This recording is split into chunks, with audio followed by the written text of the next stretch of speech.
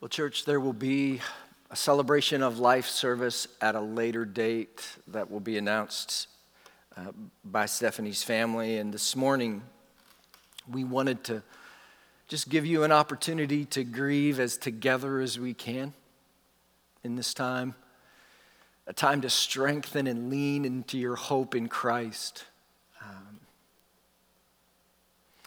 And then we thought it would be most appropriate to do what Stephanie would most appreciate us doing this morning, and that's not to focus our attention on her, but to turn our attention to Jesus. And for us, there's an absolutely beautiful place to do that in the context of the series we started last week in the Gospel of Mark. It's all about Jesus. And so, if you'll open in your Bibles to Mark chapter 1 there in your homes, we'll spend some time trusting, hoping, looking to Jesus together this morning in that passage. Last week, Noah began our series in the Gospel of Mark. As part of that, he shared his story of how he came to trust and follow and hope in Jesus. And if my reflection is right, he said that he did that as a 19-year-old pagan hippie stoner. And at least I'm pretty sure those were his words. And this morning I wanted to share a little bit of my story. My story is very different from Noah's in many ways. Unlike Noah, I grew up in a church. I was there almost every Sunday. But our church, the church that I was a part of as a child, had gotten subtly confused about what it meant to be a Christian. And they thought that if you were good and kind, if you lived by a Christian moral code, that meant you were a Christian. And honestly, that was deeply troubling to me.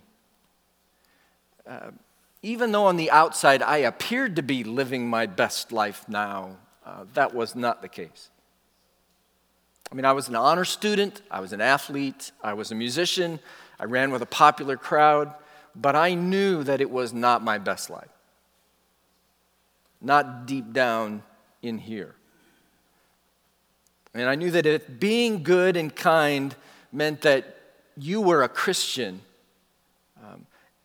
if to live by a Christian moral code was how you got to be a Christian, I knew that whatever it looked like on the outside, I wasn't good and kind on the inside, where it really mattered.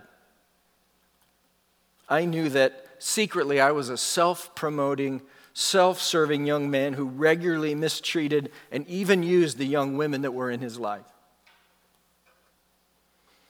And my good friend and mentor, Dick, it was his name, he took me aside and explained to me that Christianity wasn't just for people who were good enough and kind enough. In fact, it was especially for people who weren't like that. And so my friend Dick took a group of us into the big city of Peoria, Illinois, and took us to a movie that was put out by the Billy Graham Association. And at the end of that movie, they asked if there was anyone there who wanted to follow Jesus. Not because they were good enough, but precisely because they knew they weren't. And they knew they needed outside help. A savior, they called it. Man, I remember I shot out of my seat. I didn't even know I was doing it. I shot out of my seat. I went to the front of that old movie theater. It was as though I was being drawn by something more beautiful and powerful than me. Someone more beautiful and powerful than me. And that day, I entered into a relationship of trust and hope with Jesus. And gosh, I was 17 then, so it's been like 10 years. Okay, it's been way more than 10 years. It's been like 4.5 times 10 years. From that day, I have followed Jesus, and I want you to know, 0 regrets. So I was a 17-year-old honor student and musician and athlete when I came to follow Jesus some 45 years ago. I was drawn by his love and his authority, and I desperately needed it, even though no one could tell looking at the outside. And I've never regretted it, not once. To know this Jesus as King of my life has been more than worth it. And so today, as we literally dash through the rest of Mark chapter 1 today, I hope you too will see Jesus' love and his kingly authority and be drawn by that love and that authority to follow him as your king with joy too. So again, open your Bibles.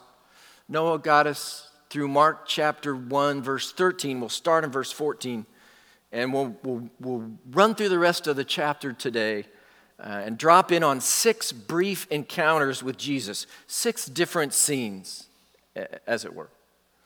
And Mark is going at a feverish pace at this point in his gospel of Jesus' life.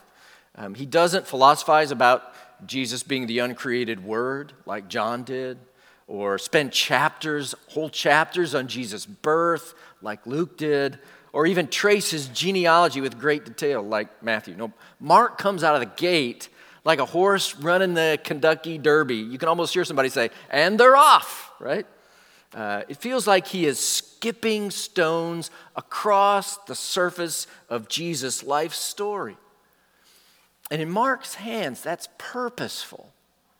It has the effect of piling up evidence in his case that truly Jesus is the very Son of God, full of divine love and divine authority, a servant who is king.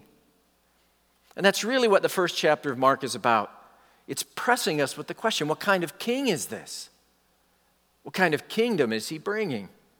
So look with me at the first scene in Mark chapter 1, starting in verse 14. This is where Jesus launches his public ministry. It says, "Now after John the Baptist was arrested, Jesus came into Galilee, proclaiming the gospel of God and saying, 'The time is fulfilled and the kingdom of God is at hand. Repent and believe in the gospel.'" It's interesting. Galilee is a curious choice of locale to launch a ministry.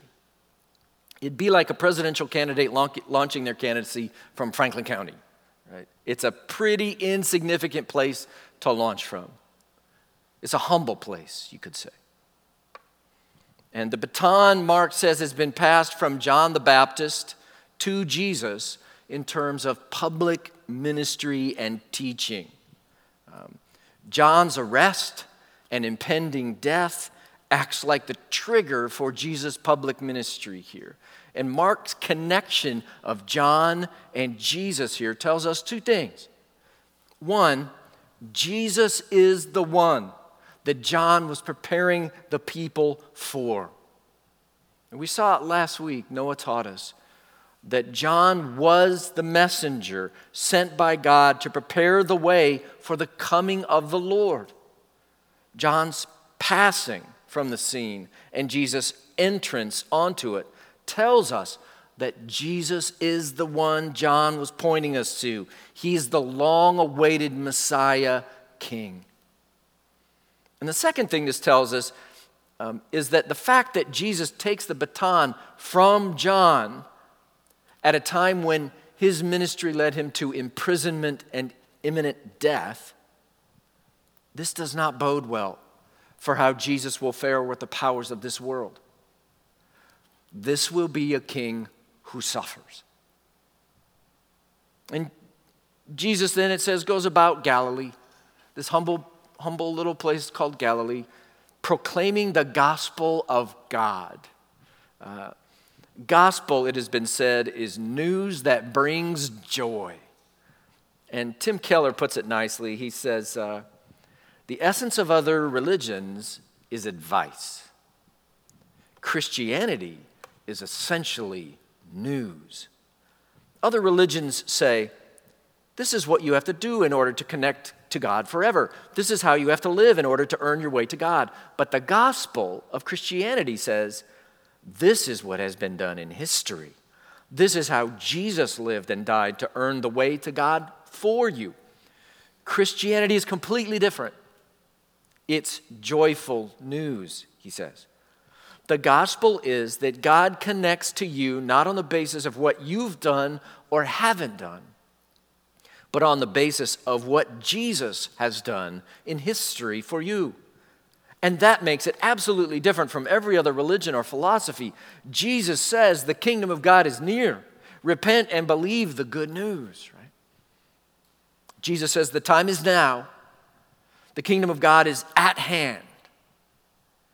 And Jesus is going to elaborate a lot more in the Gospel of Mark as we study it on what this kingdom is like. But here he just says, it's here. It's here. He announces its presence in the here and now in humble Galilee. And what that means in part, that is, if the kingdom is here, the king is here. As one writer put it, I love this, God has entered the fray. The world is under a new governance. And the amazing thing here is that Jesus is offering that kingdom to people like you and me, to fishermen and tax collectors, regular folk such as we're about to see. And Jesus says here that we RSVP to his invitation to a kingdom with two simple actions: repent and believe. Tim Keller again helps us. He gives us a good definition of repentance, and he writes, the word repent here means to reverse course or to turn away from something. In the Bible, it refers specifically to turning away from the things that Jesus hates to the things that he loves. And if repenting is turning away, believing is turning to. Turning away from sin and unbelief and turning to God in faith. They are two sides of the coin of faith in Jesus. This is how you enter Jesus' kingdom. Repent and believe. And that takes us to the second saying. This is where Jesus calls his first disciples. Starting in verse 16, passing alongside the Sea of Galilee, Jesus saw Simon and Andrew, the brother of Simon, casting a net into the sea, for they were fishermen. And Jesus said to them, follow me, and I will make you become fishers of men. And immediately they left their nets and followed him. And going on a little farther, he saw James, the son of Zebedee, and John, his brother, who were in their boat mending the nets. And immediately he called them. And they left their father Zebedee in the boat with the hired servants and followed him. So here Jesus calls the first four of his disciples. Take note of that, right? He calls them to follow him.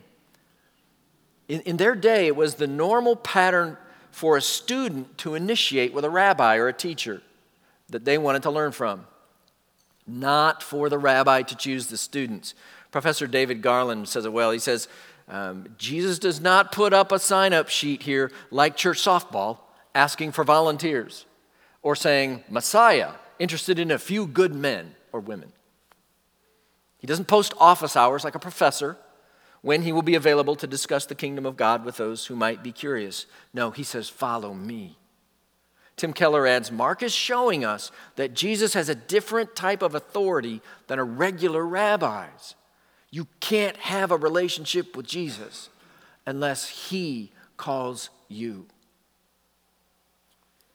And then in this day, the rabbis would never say to students, follow me. They might say, follow God or follow his law, but never follow me. So with clarity here and authority, Jesus says to these disciples, and he says to us, follow me. And did you catch how they responded? John uses his favorite word to describe it in this passage. Of Andrew and Simon in verse 18. Immediately they left their nets and followed him. James and John down in verse 20. Immediately he called them and they left their livelihood. These men are walking away from their businesses, from their livelihood and their families instantaneously. James and John lead their dad right there in the boat. Jesus' kingly authority is on display here. when he calls men to follow him, they follow immediately, even at significant cost. Right? It costs these men to follow Jesus. But there is something so compelling about his call that they are willing on the spot to walk away from the family business and follow him. And these are the initial brushstrokes of a stunning portrait by Mark in this gospel of Jesus' kingly authority. Professor David Garland describes how it plays out in the book of Mark. He says, Jesus speaks, "Come, follow me." And it creates obedience that compels people to follow and join his band. Jesus speaks, "Be quiet, come out of him," and unclean spirits are routed. Jesus speaks, "Quiet, be still," and the wind stops and there's a great calm. Jesus speaks, "Talitha kum," which means, "Little girl, I say to you, get up," and the dead are raised.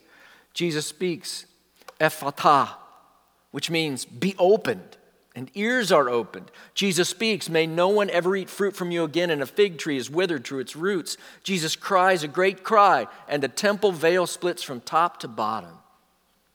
What kind of king is this who can create such an immediate obedience from demons and the wind and the dead and the deaf and nature itself, and split the very veil of the temple in two? Who is this country preacher who calls men to follow him like this, and they obey instantly? He's the King of Kings. He's building a kingdom, a community of believers, and he calls his first 4 disciples to follow him here and become fishers of men rather than fish. See, this is news that from the very first disciples who are called here, this is news that's intended to be shared. That takes us to a third scene, and it's another statement about Jesus' spoken authority. Verse 21. They went into Capernaum, and immediately on the Sabbath, Jesus entered the synagogue and was teaching. And they were astonished at his teaching, for he taught them as one who had authority, not as the scribes. His hearers can sense it. When Jesus speaks, when Jesus teaches, there is extraordinary authority behind his words. It's unlike anything they had ever experienced from their scribes before. And their scribes were experts in the law of Moses. They were revered teachers. Historians tell us that the scribes' prestige reached legendary proportions in the first century. Commoners deferred to scribes as they walked through the streets. The first seats in the synagogues were reserved for scribes. And people rose to their feet when a scribe entered a room. But even these revered teachers could not teach like this man, Jesus. They didn't have authority like him. Jesus' authority, though, Mark wants us to see really plainly, isn't just limited to his words. Mark, in the remainder of this scene and those that follow in chapter 1, is going to show us that Jesus' kingly authority is primarily displayed in his deeds. Look at verse 23, the rest of this scene. And immediately there was in their synagogue a man with an unclean spirit. He cried out, "What have you to do with us, Jesus of Nazareth? Have you come to destroy us? I know who you are, the Holy One of God." But Jesus rebuked him, saying, "Be silent and come out of him." And the unclean spirit, convulsing him and crying out with a loud voice, came out of him. And they were all amazed, so that they questioned among themselves, saying, "What is this? A new teaching with authority. He commands even the unclean spirits, and they obey him." And at once his fame spread everywhere throughout all the surrounding region of Galilee. So clearly, Jesus has authority even over unclean spirits, over demons. They must do his bidding. They know who he is, the Holy One of God. It's interesting, that title, the Holy One of God, is only used one other time in the Scriptures, and that's of the mighty Samson in the Old Testament. The declaration of Jesus' identity here as the mighty one by the unclean spirit is the second such declaration in Mark's gospel so far.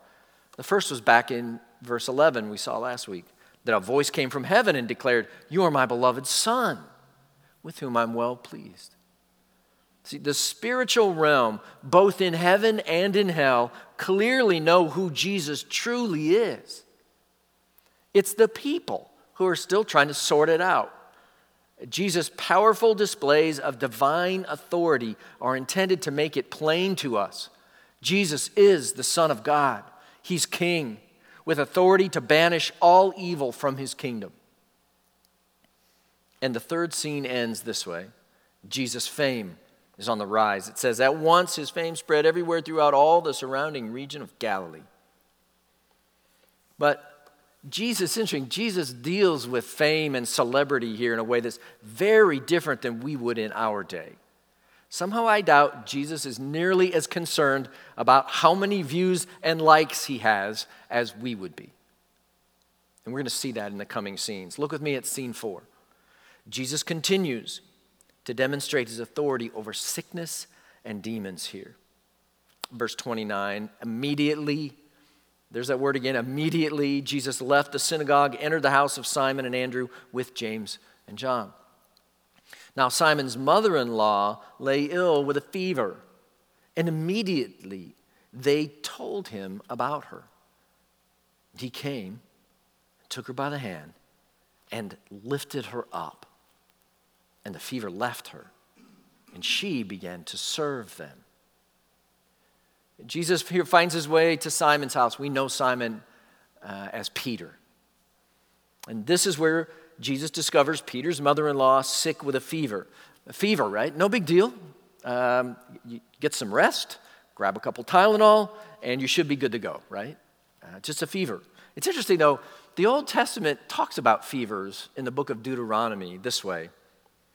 It says, the Lord will strike you with wasting disease and with fever, inflammation, and fiery heat, and with drought, and with blight, and with mildew, and they shall pursue you until you perish. This idea of a fever, of inflammation and fiery heat, according to Professor Garland, says that fevers were seen as a punishment sent by God upon those who violated the covenant.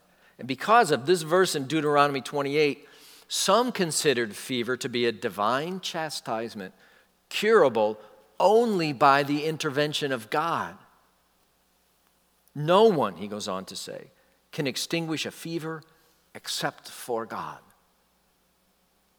And no doubt here, Jesus is healing Peter's mother-in-law because he loves his friend Peter.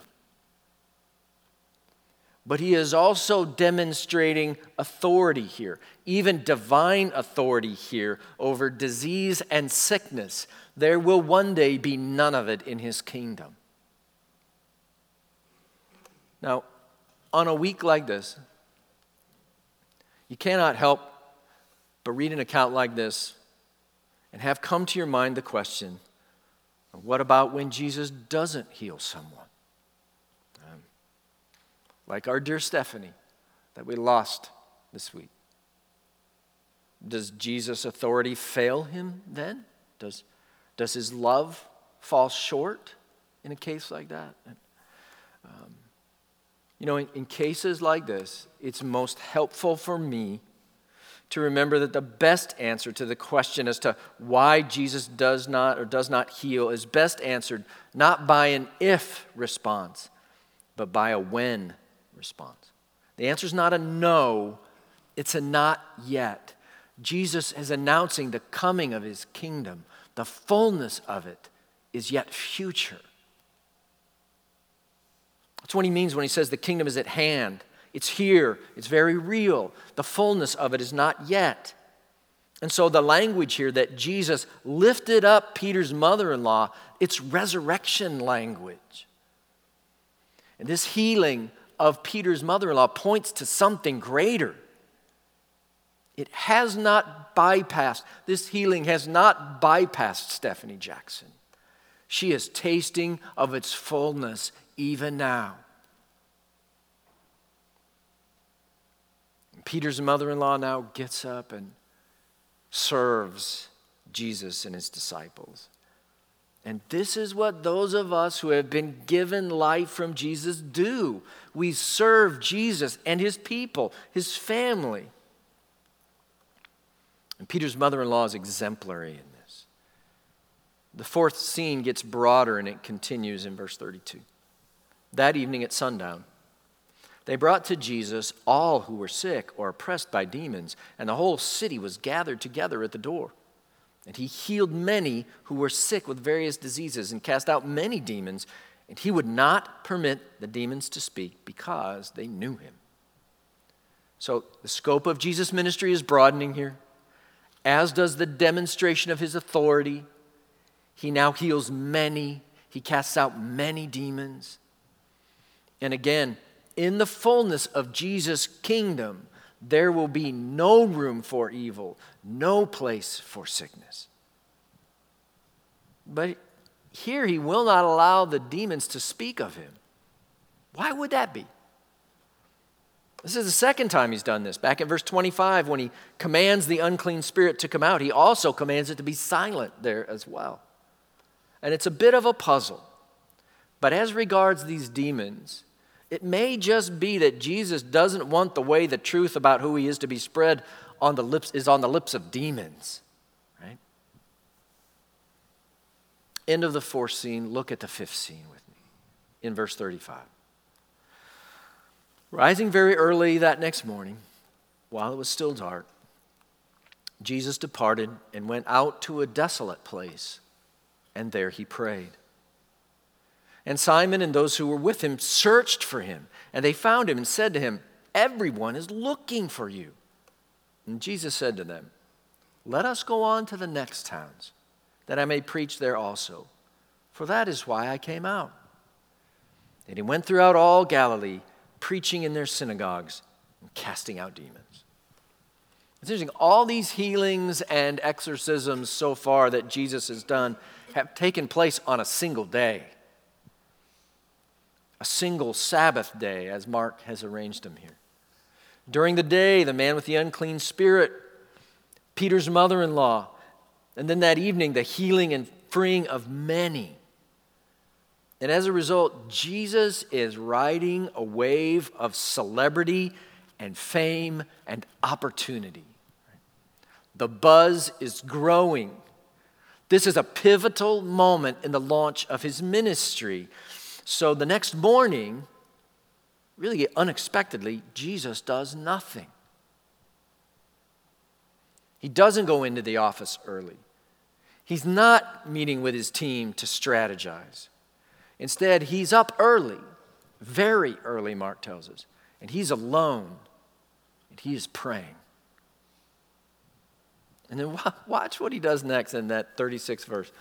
Simon and those who were with him searched for him, and they found him and said to him, "Everyone is looking for you." And Jesus said to them, "Let us go on to the next town, and I may preach there also, for that is why I came out."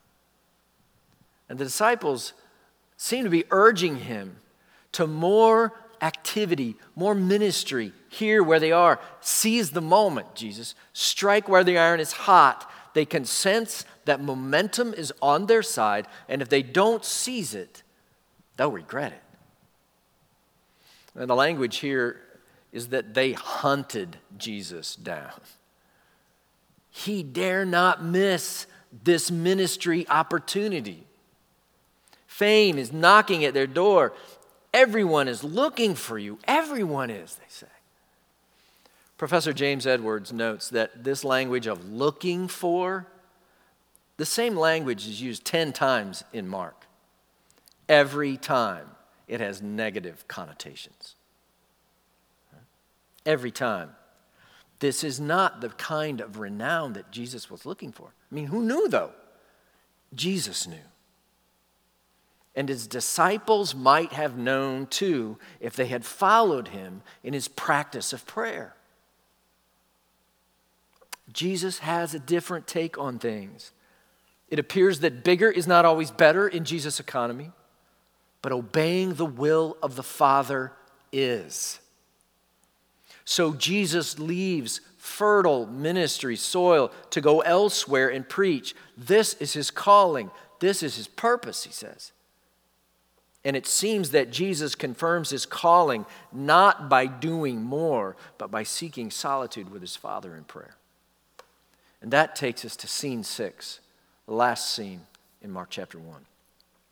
Here, Jesus displays his authority to heal through a beautiful encounter with a man who has leprosy. Verse 40, a leper came to him, imploring him, and kneeling said to him, "If you will, you can make me clean." Moved with pity, Jesus stretched out his hand, touched him, and said to him, "I will be clean." This expression of leprosy, that language, applied to a widespread set of skin diseases in the first century in Palestine. Scribes counted as many as 72 different skin afflictions that fell under the Old Testament category of leprosy that's mentioned in the dermatology manual of Leviticus 13 and 14. Leprosy was regarded as a divine punishment for sin. As such, it was something that only God himself could cure once again. And the dread of this contagion, it's reflected in the language of Leviticus. Look at a couple verses from chapter 13. The leprous person who has the disease shall wear torn clothes and let the hair of his head hang loose, and he shall cover his upper lip and cry out, "Unclean, unclean." Okay, you thought our social distancing was bad, right? He shall remain unclean as long as he has the disease. He is unclean. He shall live alone. His dwelling shall be outside the camp, that is, outside the people of God. Professor Edwards again says that the description of leprosy was not simply the description of an illness. It was a sentence. Lepers were victims of far more than the disease itself. The disease robbed them of their health, and the sentence imposed on them as a consequence robbed them of their name, occupation, habits, family and fellowship, and worshiping community. This leper, he violates this Old Testament social distancing law and throws himself at Jesus' feet and upon Jesus' mercy. And he says, "Lord, if you are willing, you can make me clean."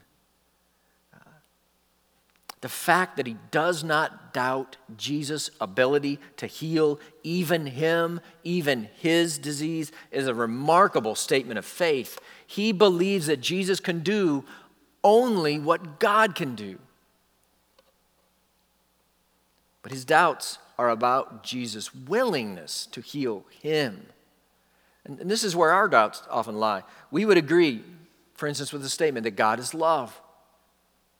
Our doubts creep in and we wonder, but does he love me? Even me? In Jesus' brief two-phrase reply that he speaks to the leper, he speaks just as much to us. I will be clean. Jesus is willing, even towards pockmarked social outcasts like this leper, even towards folks scarred by sin like you and me. I am willing, Jesus says. Be clean. And so in verse 41, moved with pity, he stretched out his hand and he touched him. And he said to him, I will be clean. And immediately the leprosy left him. Immediately, he was made clean. Now some of your Bibles here read a little differently. They say that Jesus was indignant rather than moved with pity, that he was angry. Which is it? It may well be here that Jesus is in fact provoked to anger here, perhaps by the brokenness of sin and sickness and how it causes this man to suffer so terribly. But both compassion and provocation are present in what Jesus has just done and what he is about to say. So don't miss the fact that Jesus, when he spoke to this man, he touched him. Without question, this is an act of compassion. I mean, think, how long had it been since anyone touched this man? How long had he been social distancing? Years? Decades? If this were anyone but Jesus, this act of contact with this man would have rendered them unclean according to the law. But Jesus' holiness is more contagious than this man's disease. He is cleansed immediately. There's Jesus, or Mark's favorite descriptor again, right? Immediately. Such is the compassionate authority of King Jesus. Moved by compassion, he does what only God can do. He cleanses this man. And in the New Testament, lepers are not healed. They are cleansed. What follows are some curious instructions that may be more consistent with Jesus' anger than his compassion. In verse 43, Jesus sternly charges this leper, former leper, I guess, and sent him away at once and said to him, "See that you say nothing to anyone, but go, show yourself to the priest and offer for your cleansing what Moses commanded for a proof to them." Jesus is stern with him, warning him not to tell anyone except the priest. The reasons for Jesus' mandated silence here and elsewhere in Mark's gospel are not simple, and they're not really that clear. What is clear is that Jesus here is following the Old Testament regulation as he restores this man to health so that he can be restored to the people of God. Go to the priest, Jesus says. Let him certify that you're clean. It's also clear that there's a practical side to Jesus' instruction. As his fame spreads, his message is in danger of being subsumed by his miracles, when Jesus clearly intended his miracles to be signs that pointed to his message, to whom he really was, the very Son of God, the servant king who has come to cleanse and deliver us from our sins. And then we read our sixth scene closes as a result with this frustrating scenario. Verse 45, this former leper went out, began to talk freely about it and to spread the news, so that Jesus could no longer openly enter a town, but was out in desolate places, and people were coming to him from every quarter. I like the way Professor Edwards ends the encounter with this leper with this beautiful insight. He says, Mark began this story with Jesus on the inside and the leper on the outside. At the end of the story, Jesus is outside in lonely places. The leper then has been cleansed and restored on the inside. Jesus and the leper, he says, have traded places. Early in his ministry, Jesus is already an outsider in human society. Mark, he says, casts him in the role of the servant of the Lord who bears the iniquities of others, from Isaiah 53, and whose bearing of those sins causes him to be numbered with the transgressors, says Isaiah. Jesus has taken the leper's place. It's symbolic of his taking the sinner's place, even our place. And it foreshadows what Jesus will do on that cross. He will take our place there. He will bear our sin there. Such is the love of our King for us, that he makes this costly way for us to enter his kingdom, where evil and sickness will be banished forever. And so Mark has been skipping the stone 6 times across the water of Jesus' opening days of public ministry to put Jesus' kingly authority and compassion on display for us to see. How would God have you respond to Jesus' love and authority? As we close in prayer, I just like to walk back through and let you listen to the catalog of responses from our passage to Jesus' love and authority as our King. See if you see yourself. See if you hear God speaking to you about how you should respond to Jesus in these responses. So let's bow in prayer, and I'll lead us through them. Pray with me.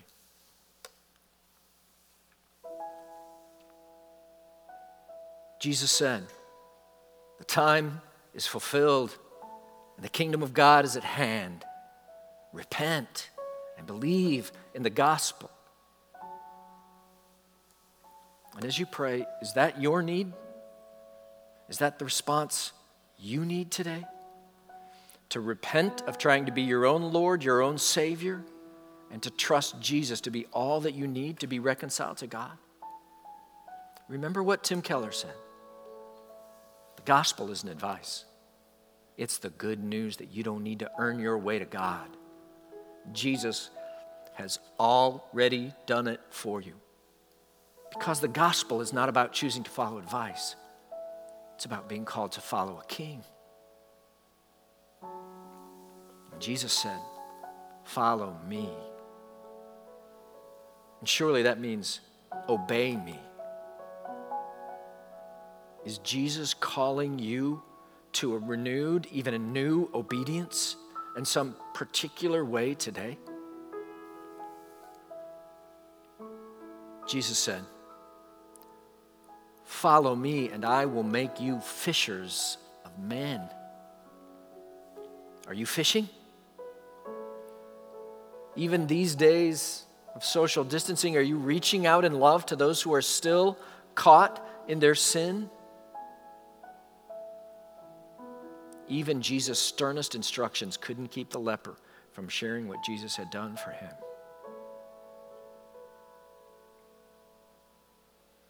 Peter's mother-in-law, we're told, arose after Jesus healed her, and she served Jesus and his friends. Are you serving Christ and his people?